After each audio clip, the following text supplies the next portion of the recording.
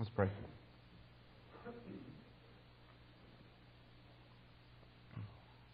Father, having Jesus Christ is enough. That's all we need. Whom have we in heaven but you? And besides you, we desire nothing on the earth. Our flesh and our heart may fail, but you are the strength of our heart and our portion forever. Would you draw near to us now, Lord, as we look into your word and speak to us? We need to hear from you tonight. We need to be changed by your word. So would you shape us through the power of your Holy Spirit this evening in Jesus' name. Amen. 1 Corinthians chapter 6. Tonight, 1 Corinthians chapter 6.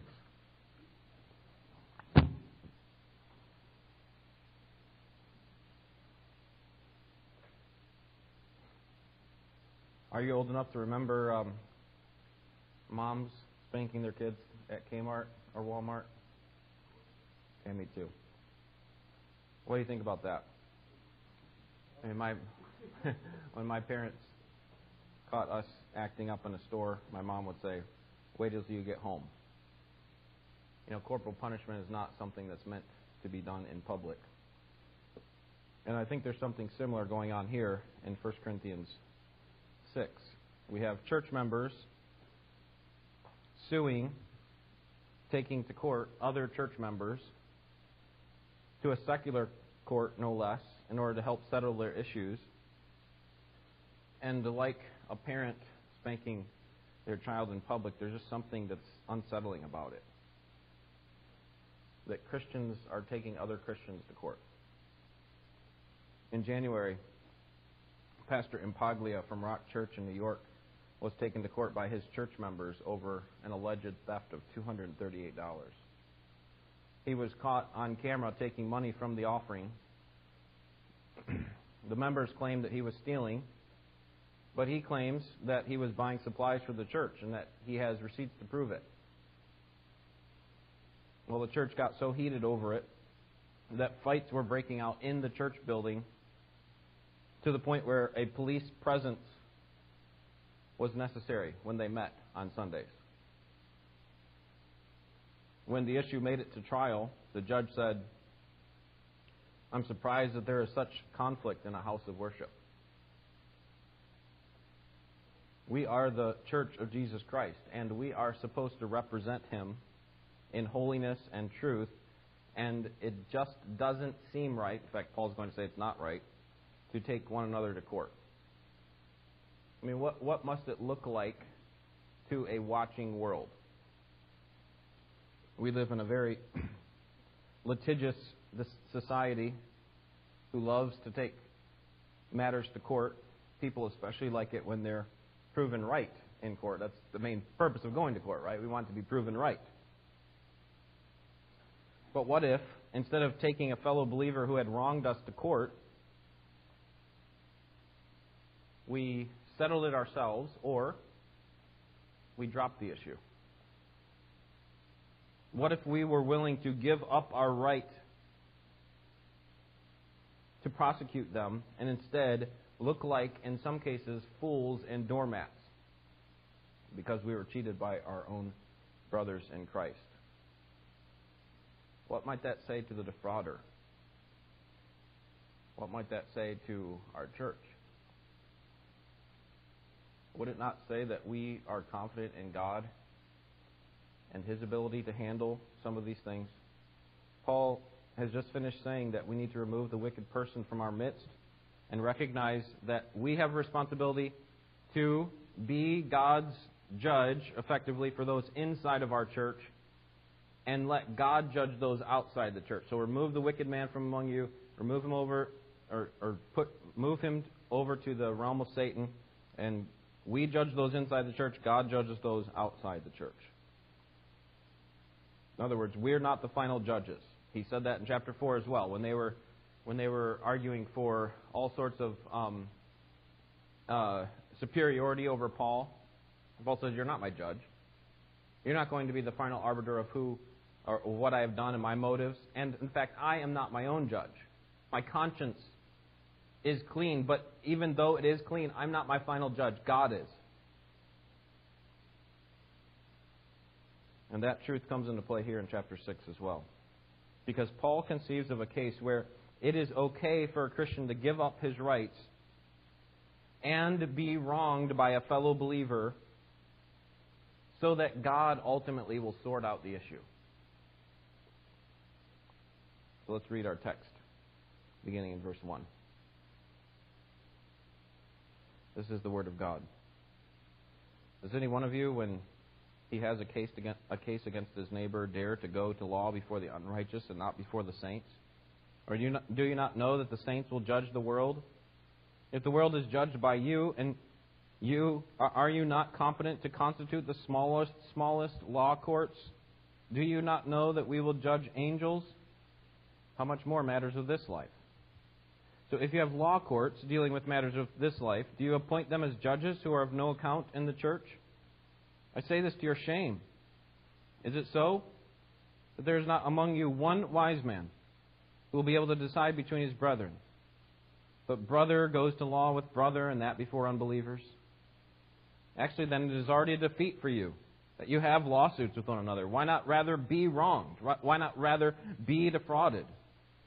On the contrary, you yourselves wrong and defraud. You do this even to your brethren. Or do you not know that the unrighteous will not inherit the kingdom of God? Do not be deceived. Neither fornicators, nor idolaters, nor adulterers, nor effeminate, nor homosexuals, nor thieves, nor covetous, nor drunkards, nor revilers, nor swindlers will inherit the kingdom of God. Such were some of you. But you were washed, you were sanctified, you were justified in the name of the Lord Jesus Christ and in the Spirit of our God. We love to talk about Christian freedom. Christ has died to set me free. But from what has He set us free? He has not set us free to live however we please. Right? Even Jesus was not that free. We are set free from the enslavement of sin, not set free in order to sin.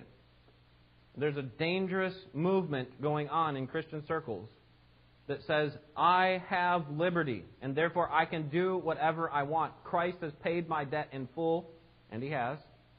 Therefore I can do whatever I want. No, you can't. Christian freedom does not free us to live however we please. You see this in two ways in the text. Number one, my Christian freedom, I should not sue... we'll get to that in just a second. My Christian freedom does not give me the right to sue my brother, verses 1 through 8. My Christian freedom does not give me the right to sue my brother. And then we'll see in verses 9 through 11, my Christian freedom does not give me license to engage in self-indulgent sin. So first, my Christian freedom does not give me the right to sue my brother. I should not, I must not sue my Christian brother because we believers, first, are well qualified to settle disputes. That's what verses 1 through 6 are about. We believers are well qualified to settle disputes. In what way? Well, we Christians will judge in the future kingdom of Christ. Imagine it. Christ is going to be sitting on His thrones, and we will sit on thrones with Him. And we will judge the kingdom, those people who are in the kingdom. Paul begins here in verses 1 through 6 with a series of seven questions that show the absurdity of Christians taking Christians to a secular court. Notice the first question there in verse 1. Does any of you, when he has a case against his neighbor, dare to go to law before the unrighteous and not before saints? He says as much in verse 6 as well. But brother goes to law with brother, and that before unbelievers. So does anyone, the word in the New American Standard, dare to go to law? In other words, how dare you take a legal dispute to court before unbelievers? Why is that so foolish? What's so foolish about taking another Christian to court? And the answer is found in verse 3. Again, it comes in the form of questions, but we can draw out statements or declarations from the questions. Verse 2, or do you not know that the saints will judge the world?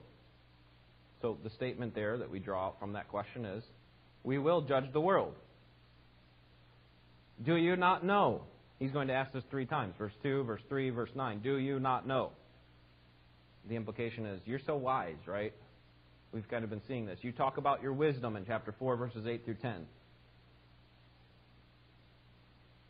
But don't you even know some of the basics of the Christian doctrine? And what should they have known? Do you not know what? What should they have known? Verse 2.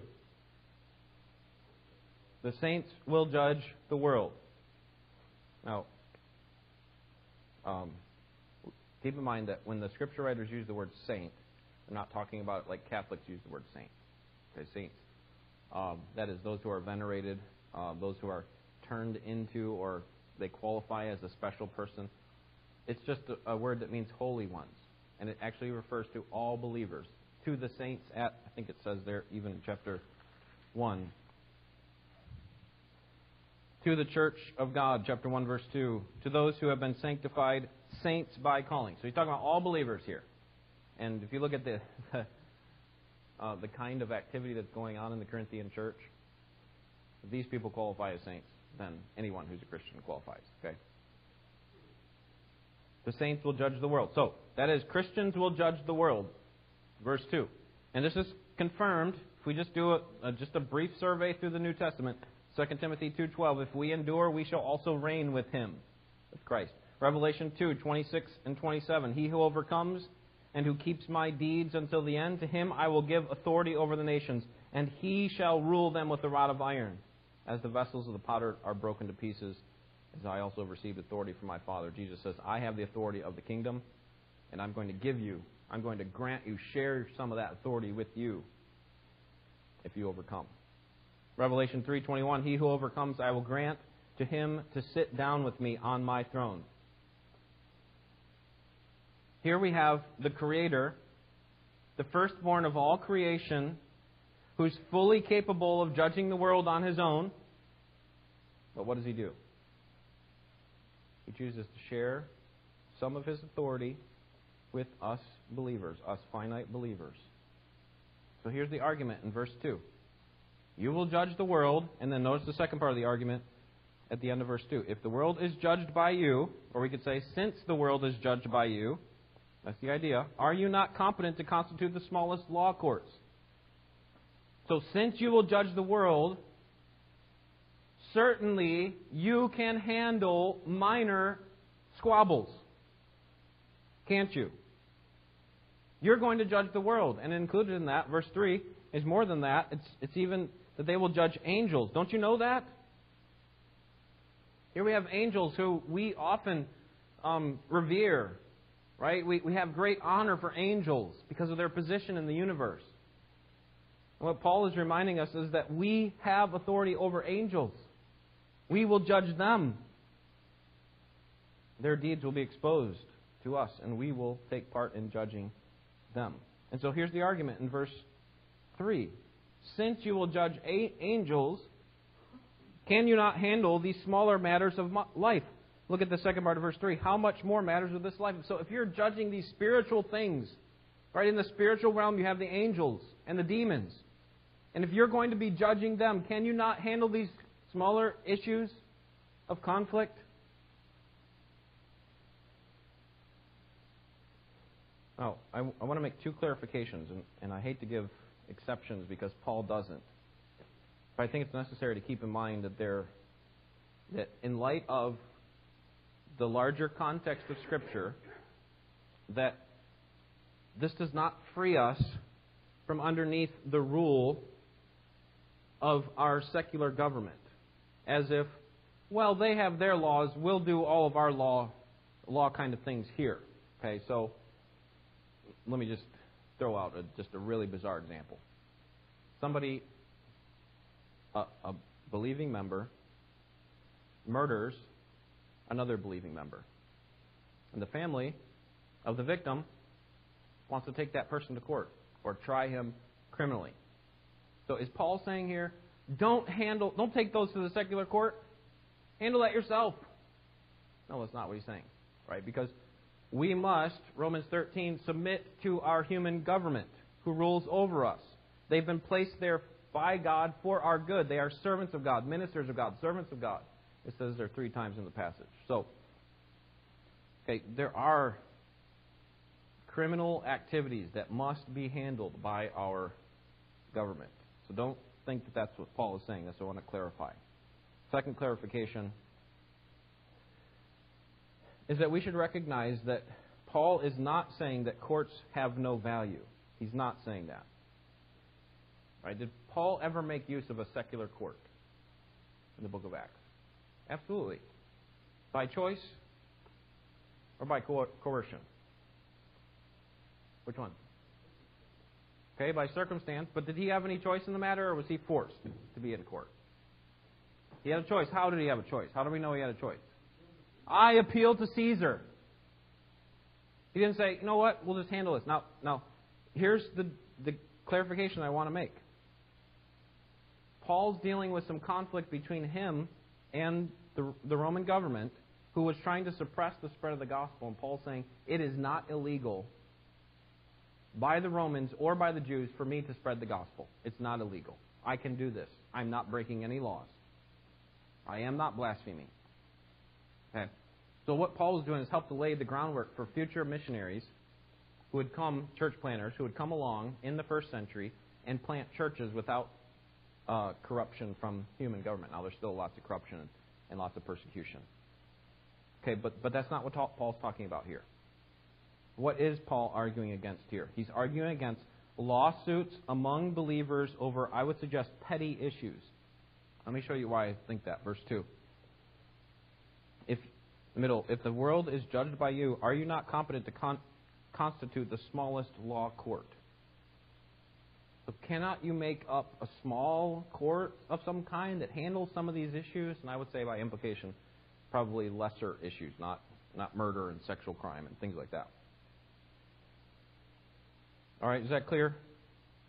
I should not sue my brother because we believers, or we could say, I, as a believer, am well qualified to settle dispute. I think it's probably talking about more us as a whole, because not everyone in the church is qualified to do that. He's going to make that argument here in just a second. Second reason under this subpoint, we are future judges, and then verses 4 through 6. We are capable. We are presently capable. At least one of us, or a few of us, are wise enough to settle a dispute. That's what Paul's arguing here in verses 4 through 6. Paul uses a question to highlight the foolishness of their thinking. He wants to show the foolishness of a secular lawsuit or a Christian lawsuit in a secular court. He essentially says, let's imagine that there was an argument over which missionary our church should support, and we couldn't come to a conclusion. We have this argument, this disagreement. We couldn't come to a conclusion. So do we go to a secular court to help us settle that? Of course not. Look at the text, and I'll show you this, verse 4. So if you have law courts dealing with matters of this life, do you appoint them as judges who are of no account in the church? Do you take secular judges, bring them into a dispute within the church, and have them settle which missionaries we send our money to? No. You see, we are, in a sense, going to be the Supreme Court of the universe. Why would we ask, essentially, a circuit court, the lowest level circuit court, to help us to decide over a matter? Right? Why would we, and this sounds a little bit proud, almost, like we're Christians, and we are so wise. But I think Paul's saying, listen, recognize who you are. Recognize your weight of responsibility to handle these things. Don't punt when it comes to settling disputes. Just like, oh, it doesn't really matter. We'll just let the courts do that. That's what they're there for. In verses 5 and 6, he goes one step further and says, not only is it foolish for you to go to a secular law court or for them to come and reside over some dispute within your midst, but it's actually shameful. Isn't that what he uses there in verse 5? I say this to your shame. Now turn back to chapter 4, verse 14. Because there, he's arguing that that he is not inferior to them, even though he is poor, and from the world's perspective, he's poor and weak and foolish from the world's perspective. But notice what he says there in verse 14, I do not write these things to shame you, but to admonish or warn you as my beloved children. So there he says, I don't want to shame you. But what does he say here in verse 5? I say this to shame you. Shame on you.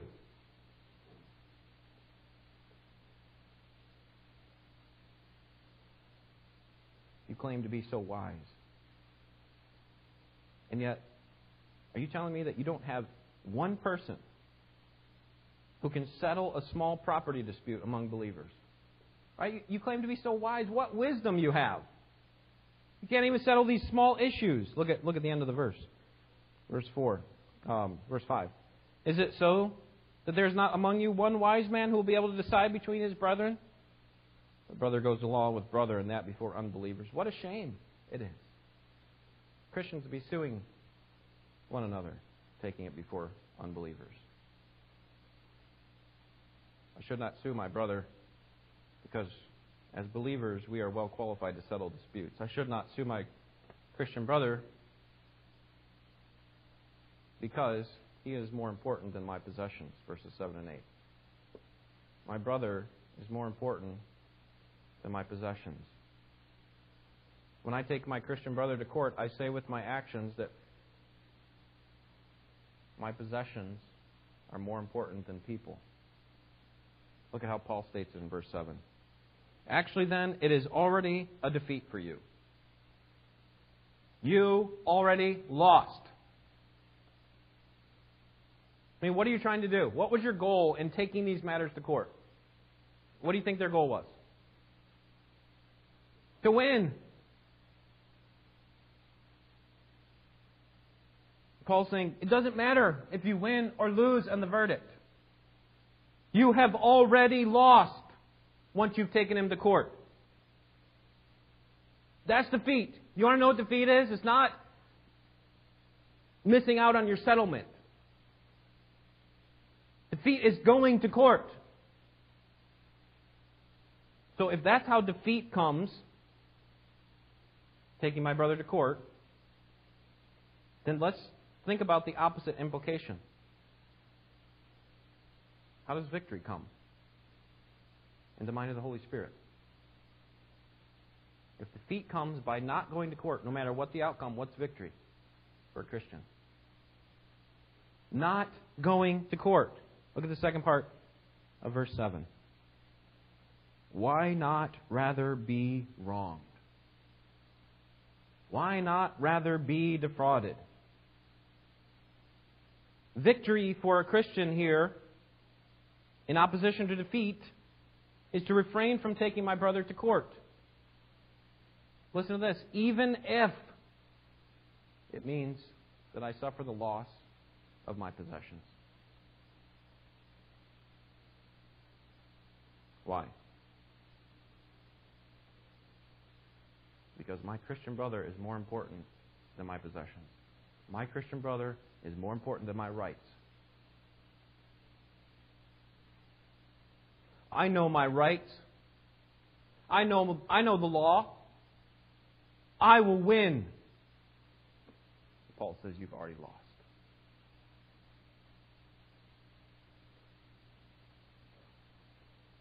How will the watching world respond when we sue our brothers? Probably very similarly to the judge in the Rock Church case. I'm surprised that there's such a conflict in a house of worship. You know, maybe Christians aren't that different from non-Christians. Friends, it is better to be defeated. It's better to be wronged and defrauded than to be vindicated by a secular court over a dispute among Christians.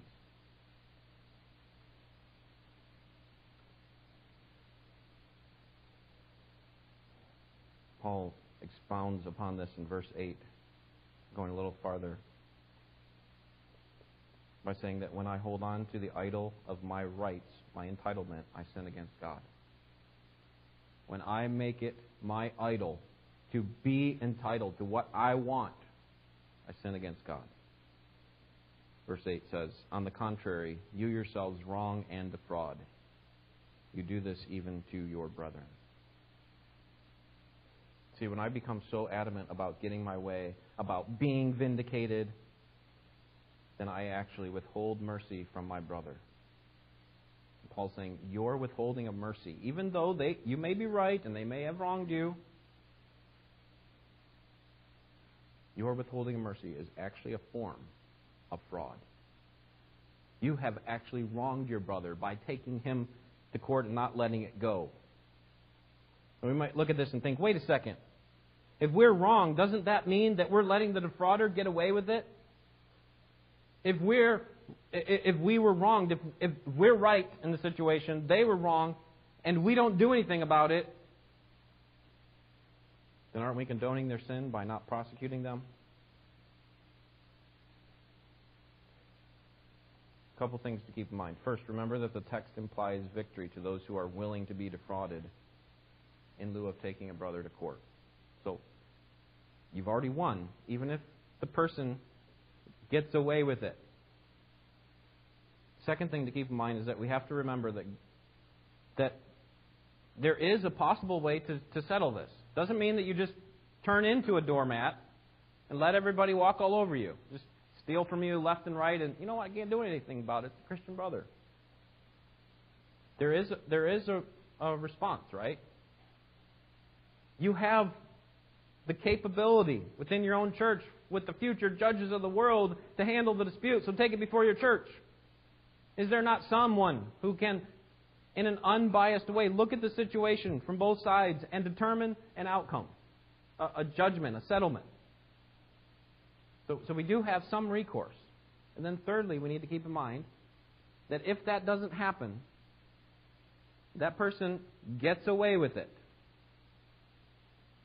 We're not condoning their sin. Instead, we're recognizing that God is their final judge. Final vindication will come. Everyone's going to have to give an account for what they have done, whether good or evil, the judgment seat of Christ. Every Christian is. My Christian freedom does not give me the right or the license to sue my brother. And then verses 9 through 11, my Christian freedom does not give me license to engage in self-indulgent sin. I have to admit, this transition from verses 1 through 8 to verses 9 to 11 seem a little unrelated. Would you agree? Right, we have the prohibitions against lawsuits, and then he jumps over to a list of vices that would send a person to hell. Right, they're not going to enter the kingdom of God. So what is the connection?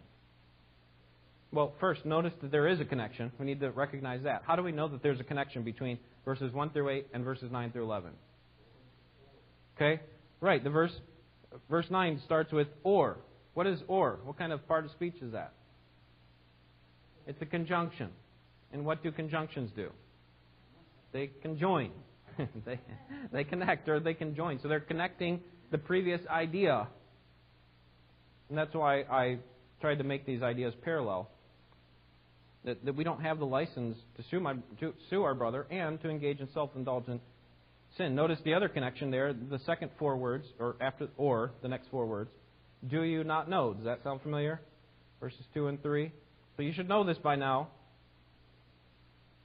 So it seems to be that you are capable of being self-deceived with your relationship with God. That you could actually somehow believe that your Christian freedom has given you license to break the laws of God. And so Paul's saying, just as you could be deceived in how you treat your brother, taking them to court when you shouldn't, so you can be deceived in how you engage in these self-indulgent sins. As if I can engage in these sins and have heaven too. But Christian freedom does not give us the license to engage in these sins. Those who think that they can live however they please and also receive the kingdom of God are self-deceived. Let me prove that to you from the text. Do you not know, verse 9, that the unrighteous will not inherit the kingdom of God? Do not be deceived. So, the reason he says don't be deceived is because there's a possibility that a professing Christian could be deceived into thinking that he's okay, even though he's engaging in these self-indulgent sins.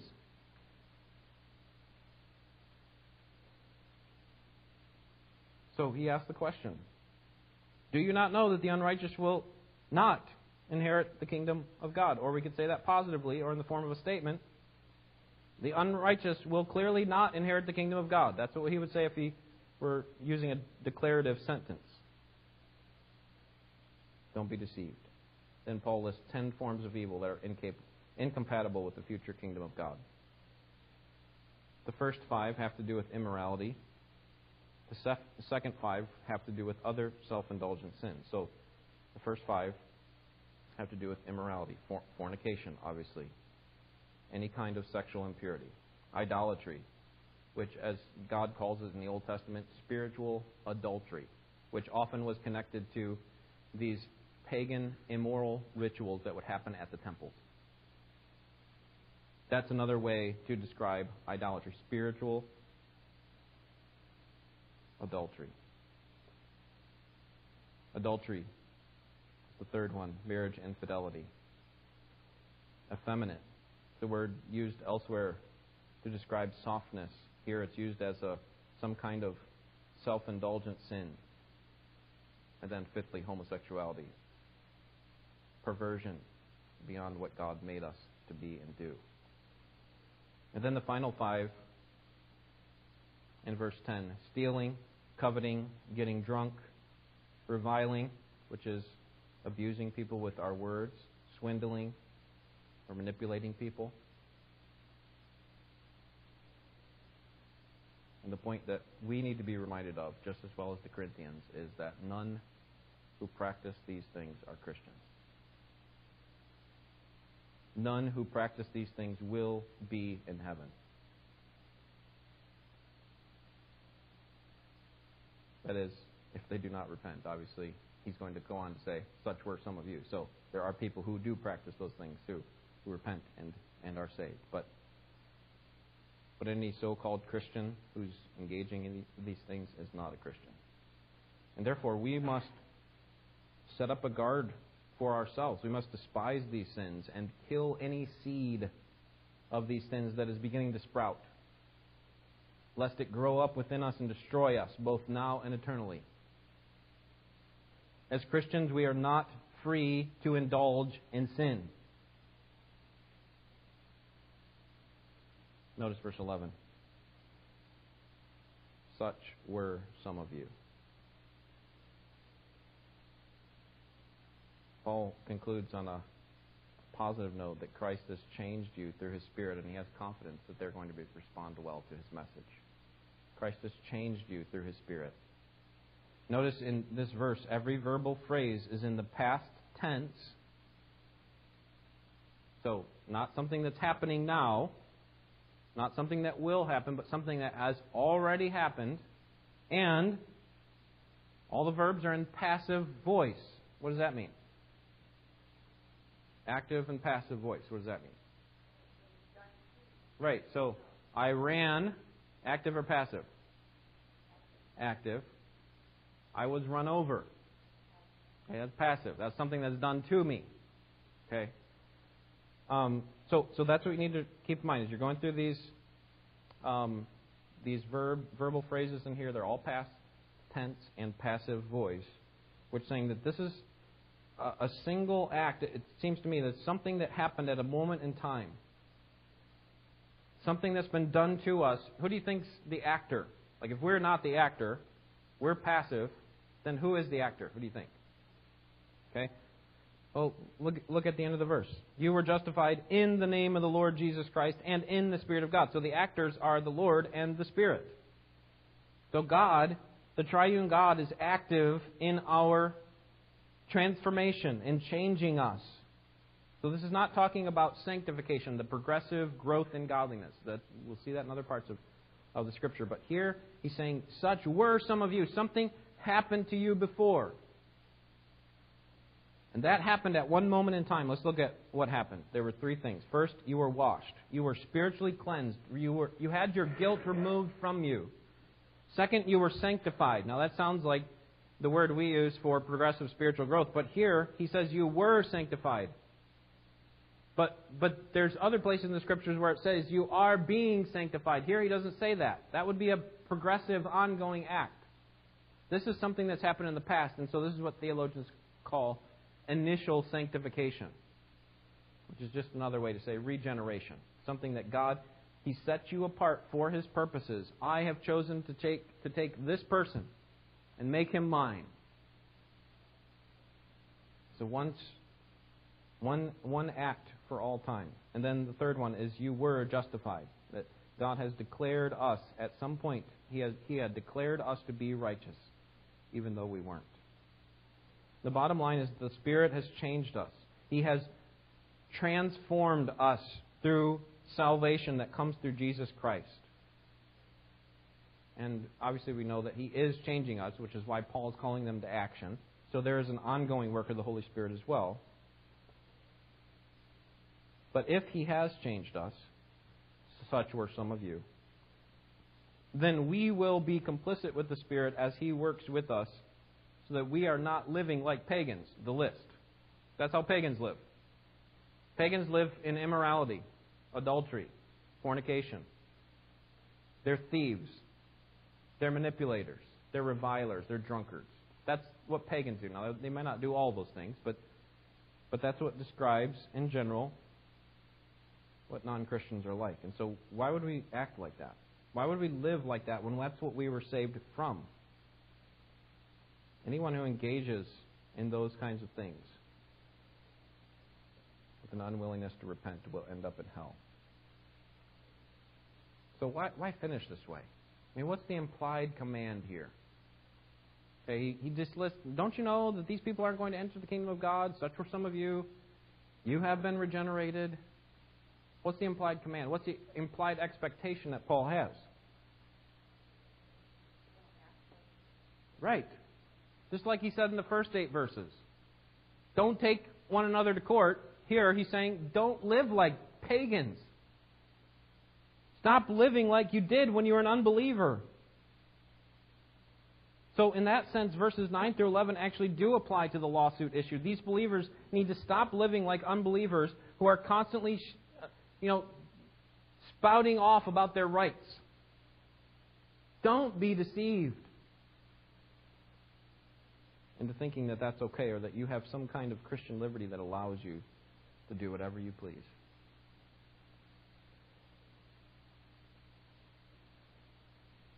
All right, 2 thoughts in closing. Number 1, as a Christian, I am not entitled to immediate vindication.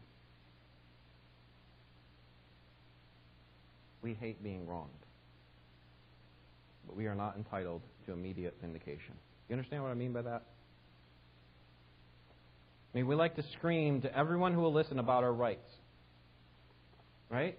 Just pull up your latest Facebook feed, and you'll see from both Christians and non-Christians what their rights are, what they're entitled to.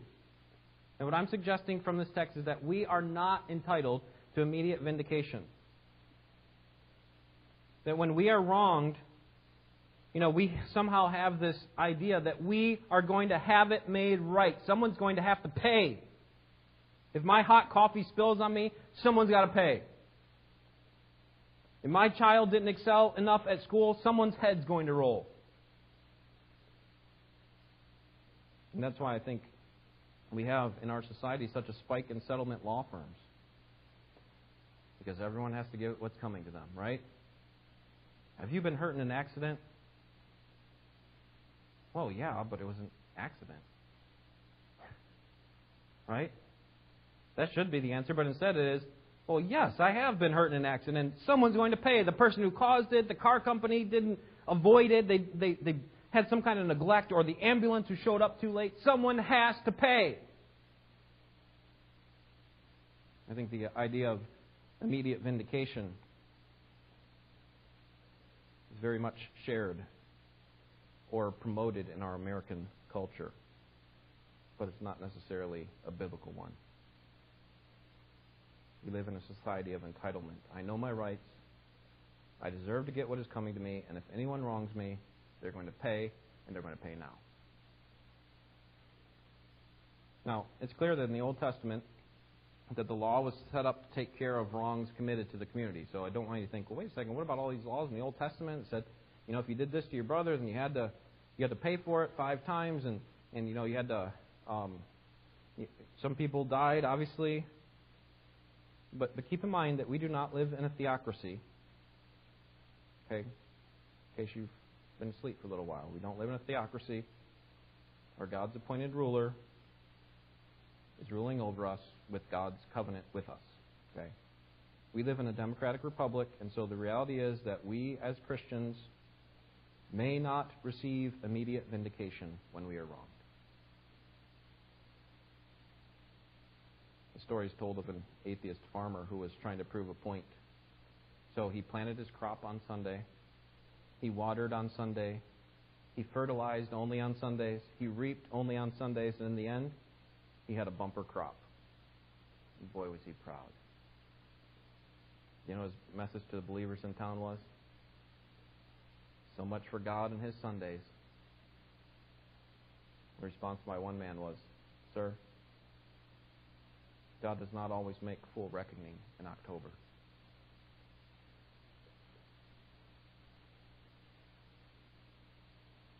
So it's not wrong to desire vindication, final vindication. But we are not entitled to immediate vindication. If anyone deserved immediate vindication, it was whom? Or who? It was Jesus. And yet He didn't come to earth demanding His rights. I am the God of the universe. You need to bow down to me. You need to serve me. Instead, He came as a suffering servant. Not to be served, but to serve and to give His life as a ransom for many. He endured ill treatment and reproach and betrayal, even by some of the people who were closest to Him, like His own family and Judas. And if Jesus can endure wrongs, if Jesus can delay in seeing vindication on His enemies, then how much more should we not be willing to accept the wrong of our brothers and sisters in Christ? And trust that God's going to sort it all out in the end.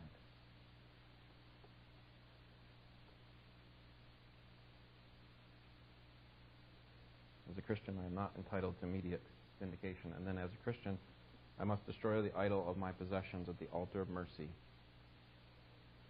Such were some of you. You have been washed. You have been sanctified. You have been justified. But that does not give us a license to indulge in sin. So instead of fighting against one another over what belongs to us, wouldn't our church be well served if each one of us was quick to release the grip that we have on our own possessions?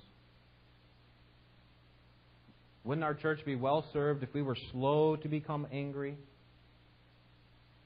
quick to pour out mercy, even on those who have wrongfully mistreated us? Although we are free in Christ, when we take our brother to task over petty fraud issues, we live as if things are more important than people. And there are 2 options when you're defrauded.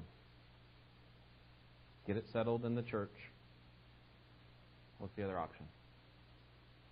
Let it go. Be defrauded. Be wrong. Those are your 2 options. Get it settled in church, or be defrauded. And as a recipient of mercy, can you not show mercy even to that brother who defrauded you? I think because we have been shown mercy, we of all people can show mercy to those who have wronged us. All right? Any questions or comments?